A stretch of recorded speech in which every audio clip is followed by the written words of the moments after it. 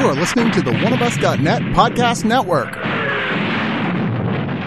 One of Us is a podcast and video network funded all but entirely by donations and subscriptions.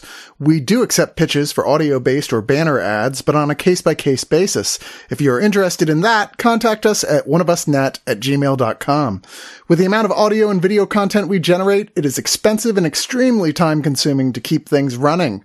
Please go to the webpage oneofus.net and sign up for a subscription at $2, $5, $10, or $25 and get a ton of bonus content.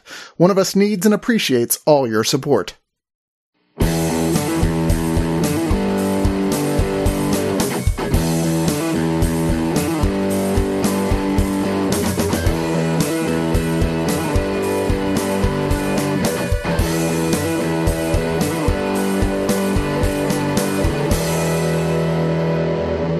I wish I could sing like Axl Rose, because I would just start this with an Axl Rose song. Oh, wait, does Wright have this? Whoa, whoa, sweet child of mine. Let's just, not to put too fine a point on it, there's a lot of Guns N' Roses in this movie, and I'm fine with that. It's so good. I can rock out with an Appetite for Destruction like nobody's business. Not so much anything after that, but Appetite for Destruction, yes. This soundtrack is like risky businessing across your apartment in your underwear, if I've ever heard one. Yeah. That is totally it. If, at least with Immigrant Song and Ragnarok, this is like this times 10. So this is Thor Love and Thunder, which is the follow-up to Taika Waititi's previous Thor film, Thor Ragnarok, which definitely was the first film in the MCU that firmly had its tongue completely in its cheek, where it's like, look, we're here to have fun, right? You here to have fun? You here to have fun? Yeah. Well, let's fucking have some fun. And I know Marvel fans who hate it, because they're like, well, this is not taking the subject seriously. And I'm like, oh my God. It's a comic book. Oh my God, relax. It's okay for one This Marvel isn't serious film. enough for me. I'm going to need the MCU to redo Schindler's List. It's okay for one Marvel film to be a wacky, goofy comedy. And the first two Thors are relatively dour. And then in the Avengers, he's this delightful, funny, wisecracking character. And I think they all went, well, what the hell were we trying to do that other thing for? Well, because I don't think that, the world was ready to give Chris Hemsworth, who's this tall, striking man and, very attractive. Is there something in your pants, right? Hold on it's my, major? Big fucking hammer? himbo Mjolnir? Big himbo energy. Yeah. But he's so great and also hysterical. And Taika Waititi saw that in him and just expanded it even more so in Ragnarok. And now everyone loves Thor because of Thor Ragnarok. Yeah. I think Thor and Taika Waititi are a perfect combination too, because you have this very masculine macho character who deals a lot in pride, but also there's this softer feeling side of him. Again, it's 100% prime himbo territory, and that soft masculinity is where Taika Waititi just blossoms. And by the way, this is neither here nor there, just a plea. Come on, put him in What We Do in the Shadows already, okay? I want to see a recurring Chris Hemsworth. No, it's a different character. Oh, he should be in there as Thor! Yeah. That's good. Yeah. Right. But this is, like I said, the sequel to that, very much so. When we see, this is obviously after the last two Avengers films, when everything was sad. And what happened in that? Well, I mean, almost everybody died, so. Wait, what? Were you shocked? I haven't seen anything since Ragnarok. I was like, that's it, and that's the best one, and I don't need to see I'm anything stopping else after here. that. So Asgard is now on Earth. They've kind of said, well, let's build a new Asgard, where Tessa Thompson as Valkyrie is king of it, because Thor's like, I'm not doing that job. And so she's running it in a way that's making it money and turning it into a tourist attraction with rides and stuff. Yep, shaking hands and kissing babies, or kissing babies and shaking hands. Doing I don't know. Old Spice commercials. Yeah. And Yeah, exactly. Oh, it's so good. And Thor is running around with the Guardians of the Galaxy still, as we saw him at the end of the Avengers movies. He's out there, he basically just sits around till they go, Thor, will you please come fight this battle with us? And then he comes down and he grandstands and takes the applause, and then he just kicks the living shit out of whatever's in his way. On his last one, and here we finally get to, I was wondering when they were he finally gets his giant flying goats thing, which they add to this, which I love, that they're the kind that scream, which I can't even tell you how much I love that.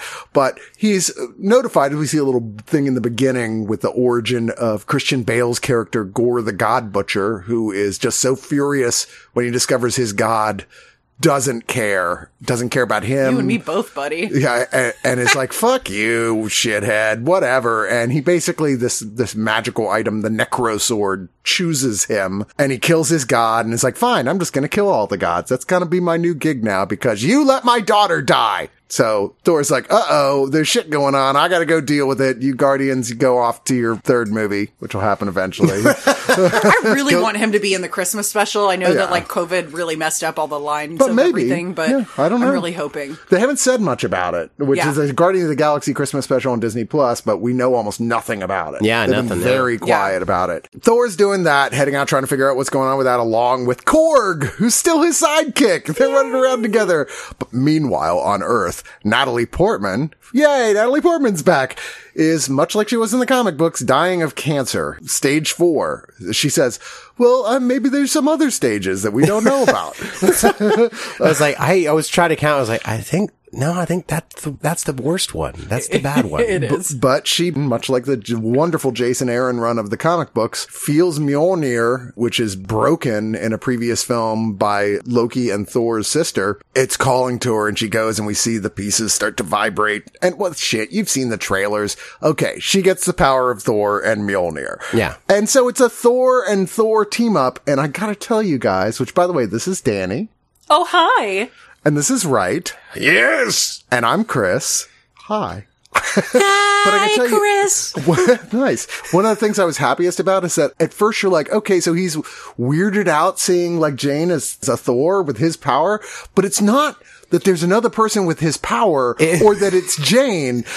It's that he's kind of jealous that his hammer is seeing anyone else. And there's this weird love triangle between, or Which quadrangle. Is so funny, he didn't. He was like, yes, Cap got Mjolnir. He was all about it when it was Cap. Right. I think Cap is like the exception. But now, like, Mjolnir has chosen her instead of him, and he's because it is his ex. It's like, I thought we were on the same page about these things. But his new ex is jealous. He like sees he's talking about Mjolnir. Mjolnir. Let the pet choose between the two of you. You both stand at the other side of the room. The scenes where like he's talking about Mjolnir with someone else, and you see the axe creep into the scene behind them, like all jealous. Stormbreaker's jealousy for me was just like so good. I mean, leave it to Taika Waititi to allow me to emotionally bond with an inanimate object. Yeah. To give character to a hammer and an axe, I was like, thank you, Taika Waititi. I mean, to be fair, it's far from inanimate. Right? Yeah. Okay, it animates. It does in fact animate. To be fair. If you are not one of the weirdos that didn't like Ragnarok, seriously, what is wrong with you? Reconsider your life. Do you hate fun? Do you love Ragnarok? Then I guarantee you're going to love this too, even though I don't think this feels like just copy stamp the style from Ragnarok onto another movie. No. It definitely feels like he's doing something else here. Like it's a little faster. Mm-hmm. It's a little more snappy, which sometimes works, sometimes it doesn't. But even so, there's no point where you're like, oh, that didn't work totally. It's definitely more absurd and bizarre and surreal. I mean, this is the strangest of all the Marvel films. I think we were talking about this afterwards, is that like, if anything, the first thing that came to my mind is like, it's just a brisk like 2 hours or so. It's not one longer one. Really quickly. I was surprised when it was over. Yeah. And I kind of wish it's like, I could have taken another like 30 or so minutes of this shit. Yeah. And if it was 30 or so minutes of gore. That's maybe the biggest complaint about all of this, is that like Christian Bale is so good as Gore. He's now officially on my list of one of the most effective, scary, and inventive Marvel villains. Oh my God. It definitely in the MCU. Yeah. Wright and I were talking about this outside after the Vision, but they do this really great job of sort of implying that like Gore, the God Butcher who kills gods, has himself become the god of hopelessness. Mm-hmm. And it's such a really great thing because it's so subtle, but I mean, he just really personifies that identity. Yeah, no, and his performance is terrific. He's clearly relishing this part, and he's just overwhelmed with the pain of his very existence, and yet at the same time, he has this weird, morbid sense of humor. He's like, again, deep relate. He's like abducted all the Asgardian children, and he's just fucking with them. Well, because he wants to explain that like, what you guys believe in is horse shit. Yeah. And this is not the way. And what I believe is actually the way is that like, we don't need gods at all because they don't believe in us. They don't even care about us. One, they might not even know we exist. Yeah. And it's a really interesting take for a film to do this and to show a character like this, because there are points like, I agree with that. Well, wait for the wave of people going like, Gore was right memes and stuff. Oh, hashtag That's a Gore Quentin was right. Tarantino. That's a Quentin Quire t-shirt, waiting to happen. Completely.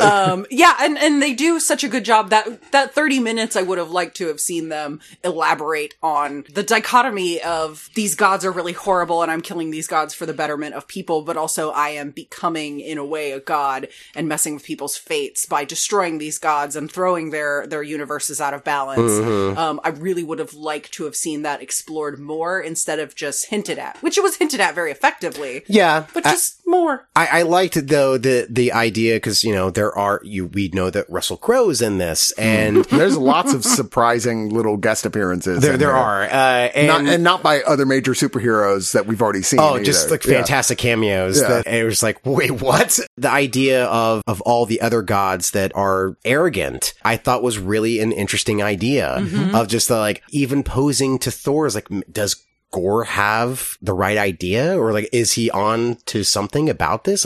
That's a really interesting idea and to connect the hero, the protagonist, and the antagonist together with this same idea of okay, well, there has to be something better than this hopelessness that you're talking about. that even connects to what they just did in Moon Knight with sort of these arrogant, self-involved gods who are Absolutely. manipulating Yes. and using It turns out humanity. gods are actually garbage. Yeah, Thor, as they say very clearly in this movie, only changed from the narcissistic person he was. He's still pretty narcissistic, but just in a nicer way now, because of Jane Foster saying the only reason, if you have this power, the only way you're ever going to find real joy is by helping others. Yeah. That's absolutely true. If only more people with lots and lots of power would come to realize that. Well, and it's interesting too when you talk about the greater scope of gods in the MCU, because Zeus even says to some degree, he says they don't look to the sky for gods anymore. They look for their superheroes.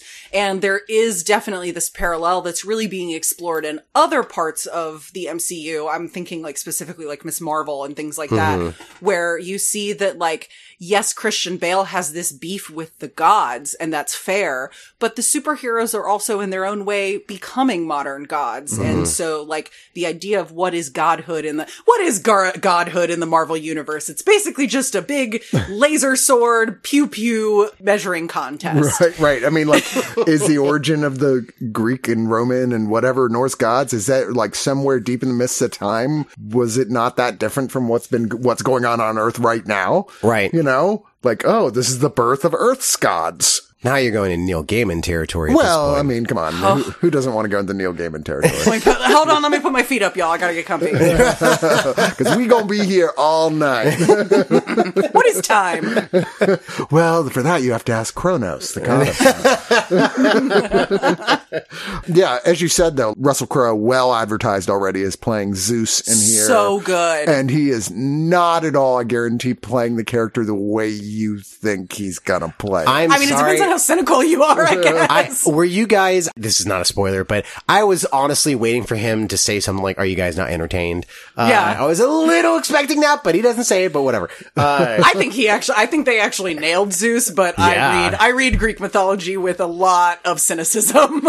I would have liked to see if he was just stroking a swan the whole time, Yeah. kind of sexually. That would have been kinda there's cool. there's still things that he does. It's that's so Taika Waititi, really fun. The way that I love how Taika Waititi directs people is mainly with the blocking and obviously the framing of shots.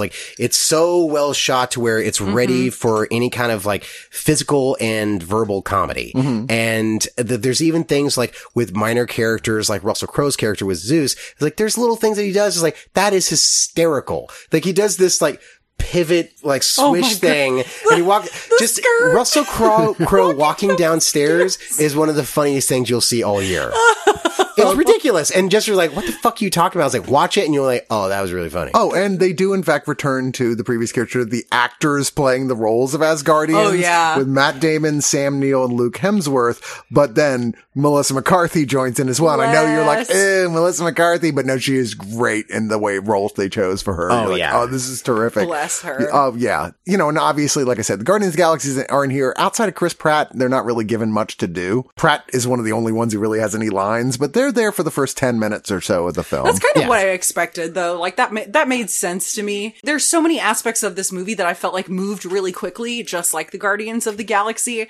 And on the whole, I feel like they touched on everything, but it did feel like a speed run through the story. Totally. There are moments in Ragnarok where they did like kind of let scenes breathe a little bit, because I think it might have been kind of such a shock to the system for normal fans of the MCU to watch this film and Ragnarok, and you're like, whoa, this is very silly and funny. Like what's going on here? Where's all the pensive like dialogue? Especially after Multiverse of Madness, after the Eternals. Like we've had a lot of long pondering and watching this is like, movies. they just wanted to rush through it. And I was kind of hoping for some of those scenes where they like, again, in Ragnarok, where Thor and Hulk are just like sitting down talking for a moment. You're like, okay. I think part of the reason for that is because they were aware that in the third act, there's a lot of much heavier shit going on. Where it gets kind of philosophical and it gets kind of dark. And those are the scenes that need to take their time, and they do. But that whole first act is like, and this, and this, and this, and this, and this. And it's very funny, but I still kept going, whoa, whoa, whoa. I'm still laughing at the last joke. I missed the next one because y'all are rushing through this so fast. Yeah. I feel like I didn't have enough time to let jokes land. I also feel like there was some setup for Tessa Thompson to like follow through on finding someone to help her, to partner with her and help her lead Asgard, become her queen. And they didn't really follow up on that, It genuinely felt like there was a subplot missing. Yeah, it did. Valkyrie Sif forever. I want to say that back to Bale and his god, Gore the God Butcher, his power set is really neat, that he controls shadows and he just sort of like the sword, he like puts it in the ground and he calls up these horrible Lovecraftian shadow creatures that can come in and out. He himself can like sort of instantly just disappear into shadow, which and is essentially teleporting. He is genuinely creepy as fuck, and makes it even creepier when, you know, eventually they have to fight on his ground and the whole movie turns black and white. Oh my God. And I was like, this is so neat. And there was so there's this point where they like kind of zoom out and you see the whole sort of planet being enveloped in these shadow monsters. And I'm dying to know what the actual tech they use to accomplish it, because it has this very practical effects feel that feels like something from a scene that you would watch in a sci-fi vampira show on like cable TV in the 30s. Like, and I doubt that was, there's no way that's accidental. You have way too many film geeks working on this film for that to be an accident. And I do like that they, once they're like actually start using their powers, there's just little sparks of color around. Yeah. Anytime they use, like, they use it almost like torches, like Mjolnir and Stormbreaker. And like, you can actually see color on their faces, but like behind them. Reflected the way Torchlight would be. And like behind them is still black and white. I was like, God, that's so well done and really a cool idea. I would say that I would recommend, if you can go see the movie in IMAX, to see it for that, because I think us seeing it in IMAX, that was like the best part. Hands down. I mean, there's so much visually impressive here and different and new, but that whole sequence was like, we've never seen anything like this before in the MCU, much less almost anywhere else, really. I'm like, this is Waititi going, I want to push some boundaries and see what we're capable of doing now that I've got a pretty much endless paycheck to do whatever I want. And in Ragnarok was so rich and colorful. And I mean, they really like worked the Bifrost angle. I mean, there's so much about the Thor universe that is rich and colorful, and they really leaned into that for Ragnarok. And so to see them go full grayscale for this movie and for it still to have that same visual impact is very impressive. I will give props.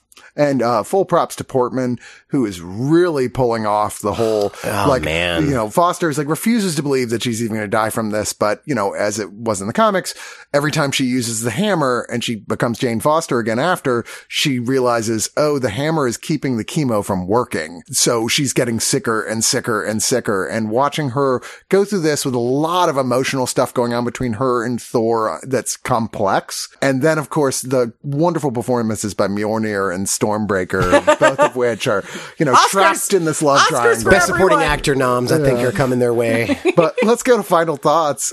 Danny, why don't you get us started? I really enjoyed this. Again, I felt like it was a little rushed, but I think in the context of other criticisms that MCU movies have had in the fourth phase, the time cut on that might have been a little reactionary. So it's really fast, but it's a lot of fun. It's nice to go to see a Marvel movie and have a really just knockdown, drag out fun experience. And I'm glad glad that that's back. I'm here for it. I love Jane Foster Thor. I think I will have a better feel for this movie or love it more when it comes out and I get to see the deleted scenes, because I'm hoping for more gore. I'm hoping for more Valkyrie, which are the 2 points I think in the movie that got cut a little short. Overall, I would give this movie 8 out of 10 orgies you are not invited to. I've only ever been invited to one orgy, and I went, no, thank you. What's that stench? I'm invited to a few. It's a good time. I said, I saw it at those HBO Undercover episodes. It's always like 80 really disgusting and 2 old people and 1 couple that obviously go to the gym way more than they should. Y'all are going to the wrong orgies, my friend. Well, HBO is anyway. You need to go to those Showtime orgies.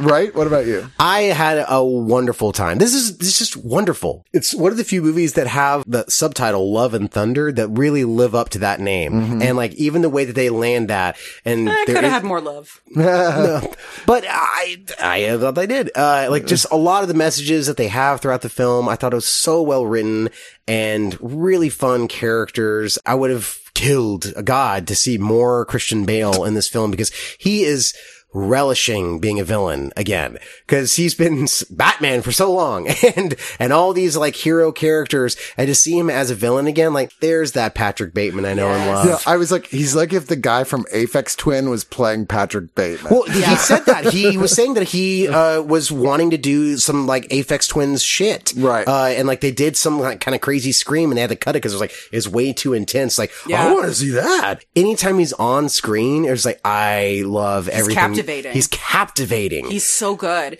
And that's what's wild to me about that whole setup too, is that like, we've had a lot of villains come out of movies lately where we're like, oh, he's barely recognizable. And like Christian Bale is recognizable in this character, Yeah. and he is recognizable as completely losing himself. And I think that makes it 10 times more powerful Yep. than just letting Yeah. the weight of the prosthetics he's wearing. All he's doing, carry he him. just shaved his head and he like put some like makeup Some and fake shit on scarring, him. yeah. And like that's about it. and that like, stuff's effective, it's- but his face is doing Yeah, like not- 100 God, times more work. just- And the makeup is great. So that says a lot. Again, just to call back to the scene where it goes grayscale and him like talking to everyone, the way that he is, like to Tessa Thompson, Natalie Portman, and Thor, and just like all the shit that he's saying to them, was like, God, that's so fucking intense and just like sinister. Yeah. But you understand where he's coming from. It reminded me of like the serious enactment of the shame monster from Right. from Big Mouth. Yes. Like this is a very serious iteration of that, but without hair. So I really did love all of this. This was so much fun, and the music was again 10 times great. I can't wait to own this record on vinyl. Yeah, it's just called Appetite for Destruction by Guns N' Roses.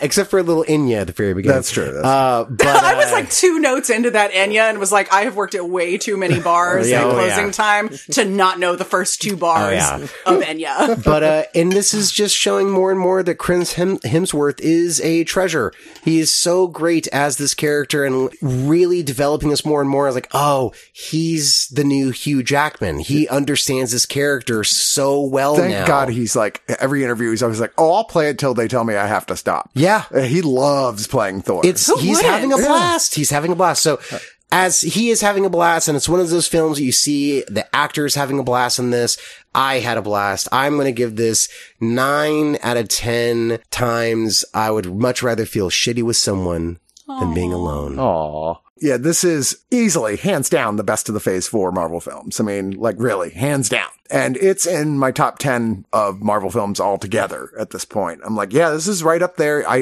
I'll have to see it a few more times, which I decidedly will, before I know what its actual ranking is.